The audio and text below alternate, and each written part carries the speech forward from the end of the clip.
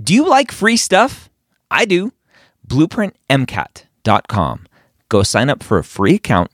Get access to Blueprint MCAT's Diagnostic, Blueprint MCAT's Full-Length 1, Blueprint MCAT's amazing brand new spaced repetition platform with over 1,600 flashcards already made for you, as well as their amazing study planner tool. Schedule out the content so you know if you are on track to take the MCAT when you need to.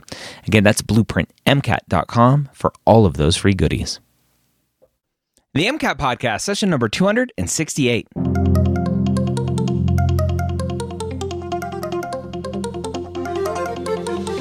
A collaboration between the medical school headquarters and Blueprint MCAT.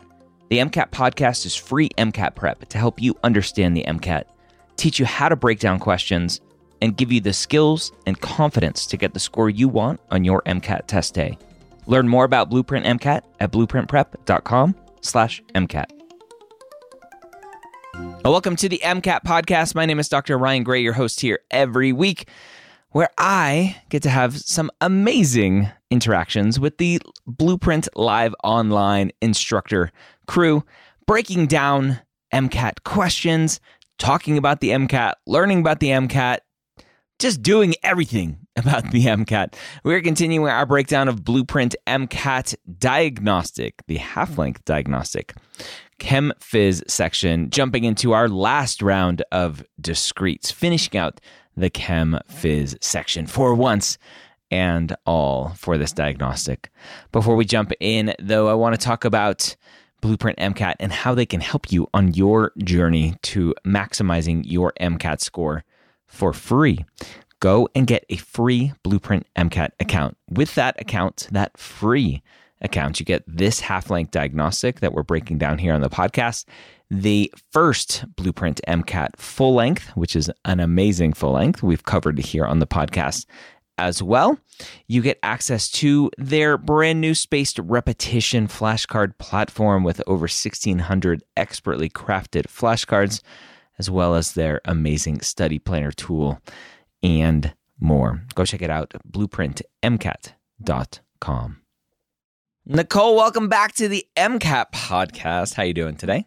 I'm doing good. How about you? I am amazing. I'm excited to jump into our last part of the Chem Phys section for the Blueprint MCAT Diagnostic, where we have a couple discrete questions to finish up with and see if I can redeem myself. I've been struggling lately. See if I can redeem myself and hopefully finish out the Chem Phys section strong, at least for the diagnostic. Just a reminder, everyone can get access to this diagnostic by going to blueprintmcat.com and signing up for a free account. So, Nicole, for you, when you're transitioning between a passage and you kind of know that the discretes are coming up next, is there any sort of kind of mental gymnastics that you do to go, okay, I'm done reading a passage for a minute, I can just answer some questions? Mm-hmm. Honestly, for me, I take a little bit of a deep breath because I think passages can be really intimidating because you never quite know what you're going to get. I think sometimes, discretes are discrete, right? They rely on content knowledge. So sometimes, even though there's certainly reasoning and critical thinking involved in the discrete questions, I think for me in my prep, at least, I think they felt a little more approachable and easy. And especially when you're at the end of a section like this, and you're in that home stretch, you only have 3 questions left. I think it's sometimes a more enjoyable place to be than at the first cars passage. Yes. Of a section, which we'll be getting to. Yes, so. The cars. Okay. All right. Well, let's go ahead and jump in to our question. I'll start with question 28, and I'll let you do the next one. So, which of the following properties explains why sound wave velocity increases as it travels from air to a liquid medium at the same temperature? All right. So, I think I knew this because I've seen similar types of questions with sound waves and going through solid stuff and going through liquid mediums versus air. There's just more stuff to bounce around the air, and it can propagate faster, which I think is just the density of the medium, if I'm remembering correctly. So, unfortunately... No! You fell for the trap that the majority of students fall for on this question because you are right that the density of a medium does affect the speed of propagation. However, there is an answer choice here that actually affects that speed even more, and it's actually the bulk modulus of the medium. So this is a really tricky question, I think, because both of these, one of those where you really have to pay attention to which of the following is the best answer. And so if you don't know what bulk modulus is, it's basically a term for the stiffness of a medium. So if you're an equation person, you like to see the math behind it. The actual equation for sound velocity is given by V equals the square root of K over density, and that K is the coefficient of stiffness. And so your speed of sound is going to increase with your stiffness. And so solids are more stiff than liquids, as we know from just our experience, and then liquids are more solid than gases.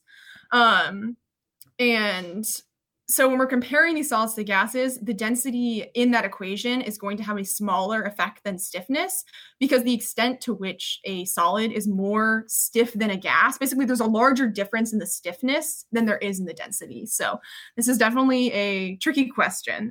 Relies some not only on just being able to plug and chug in that equation, but having some of the conceptual understanding behind it. I hate answers that are like, well, that's not the most right answer. The MCAT will get you on those, especially in cars, with which of the following is the best response, because you're like, well, like both, 2 of these make sense or 3 of these make sense. And then it's about being able to dive just a little bit more into that nitty gritty to go that last step. Yeah. Whatever. All right. Question 29. You can read this one. All right. So modern MRI machines use electricity to generate their magnetic fields inside a circular chamber instead of using permanent magnets. Which of the following would not increase the strength of the MRI field? What are you thinking here, Dr. Gray? What are you focusing on in this question? Well, let's read the answer choices for our podcast listeners. Okay, so your options are going to be increased radius of the MRI chamber, increased power supplied to the MRI machine, decreased resistance of the MRI machine, or increased current through the MRI machine. So, increased radius of the MRI chamber. So I know, at least I think I know, the blueprint often, or the MCAT often tells me I don't know what I think I know. I know that we have some the stronger MRI machines that are out there, especially the experimental ones, have very narrow openings. They're very small radius, very small diameter.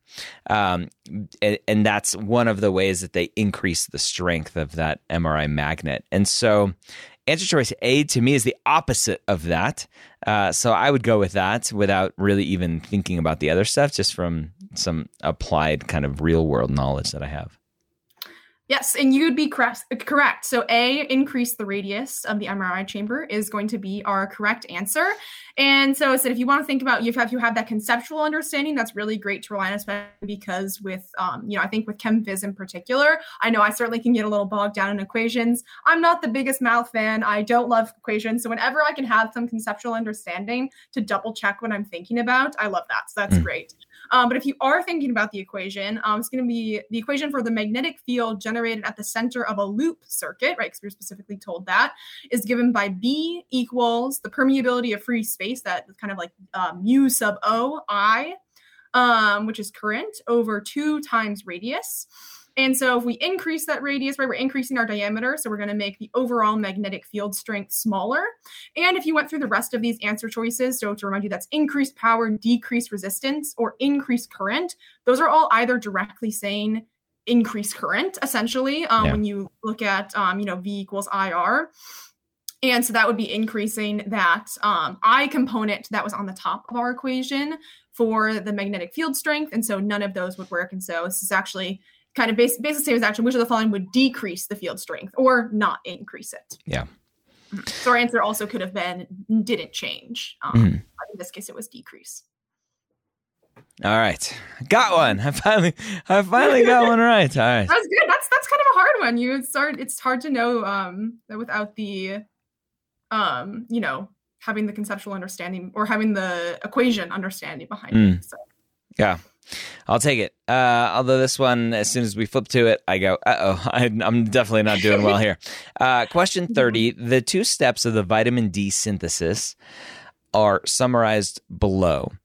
It seems like the vitamin D synthesis, like there should be no the there. It's a little typo. Anyway, step 1, 7-dehydrocholesterol plus UV light leads to pre-vitamin D3 with a delta G of negative 134 kilojoules per mole. And then step 2, pre-vitamin D3, which leads to cholecalciferol, vitamin D, with a delta G of 58 kilojoules per mole. What is the delta G for vitamin D synthesis? So, yeah. It seems like you go, just what's negative 134 plus 58? Is that a symbol? I don't. Yeah, you're right. Yeah, so it'd be that's going to turn out to be negative 76 kilojoules per mole. So I think, at least for me, this is maybe a little bit friendlier question than our previous two.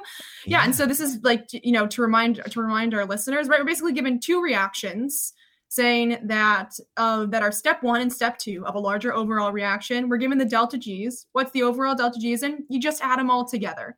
And you would do the same given enthalpy values here, and they're asking what's the overall enthalpy. You're always just going to add those together. So that's going to get us negative 134 plus 58 goes to negative 76 kilojoules per mole. I want to know, do you have the answers in front of you? Like what percentage of students get this one wrong or right? I do have that. Yeah. So 82.6% of students get this one correct. What's the most common second answer choice? D by a little bit. Interesting. Yeah. I think for the other answer choices there isn't too much of a favorite second choice. So I think this was, either they tried to, if you tried to subtract, of course, that might do something, or if you thought, you had to minus a negative, to get you to that positive 192. But yeah, I think students overall do pretty well on this question. Okay. Well, that's good. It seemed like a trick question, but I'm glad. So that goes to show you, and it's kind of a good segue into our next section, which is the car section. It goes to show you that just because something looks scary doesn't mean it is. So yeah, sometimes there'll be questions that are easy for you, and you just gotta, you gotta take your extra seconds where you can. I think, and that's also a very common question type. I feel like there's usually like one of those kind of questions in Chem Phys, and I when I see those, I'm like, yes, that's what I know I can add. So easy points. We love it. Mm-hmm. So kind of leading to the question I asked earlier at the beginning, when you're starting this section, you're like, okay, I'm switching to some discretes. I take a breath. When you're at the end of a section, maybe you've flagged some questions, whatever that may be, you have a couple minutes left. What do you recommend students do if they have a little bit of time left in a section and maybe they flag some because they didn't know? What do you recommend students do at the end of a section? Yeah, so I think one is to sit back, take 5 seconds, and take like 2 deep breaths. You just got through a whole section. It was probably a little tiring. It was probably a little difficult. And I think those 5 seconds are almost never going to make a difference in something, obviously this is assuming you finish early. So take a couple of deep breaths. And then if you are a person who just flags questions, I would just go back. If you don't know, on your navigation page, there's a function to only review your flagged. And so it will directly take you through your flagged questions, which is really nice. Save you some time clicking through. I actually, in my prep, I did kind of like a tiered system of which questions I wanted to go back to, because I tend to be a pretty liberal flagger. And so I would actually, on my tests, on my little board booklet. So if you don't know, you get basically a kind of fancy almost paper-like version of a dry erase board and a little pen that goes along with it. So as I was going through, I actually tend to write down questions that I want to review first. So that usually ends up being maybe like 3 to 5 questions out of perhaps, 10 flagged overall out of a section for me. And so I would go back to those first and then go back to my flagged. It's certainly not something you have to do if you tend to be uncertain like me and flag a lot of questions. It is a nice way to help keep yourself a little more focused. So that's where I would go next, is take a deep breath and then go through your flags in whatever order you do them. All right, so there you have it. Blueprint, MCAT, Diagnostic, half-length Diagnostic, Chem, Phys, the last set of Discretes before we jump into the cars section next week. I hope this was helpful for you. Don't forget to go check out blueprintmcat.com to see how they can help you maximize your MCAT score for free right now. Again, that's blueprintmcat.com.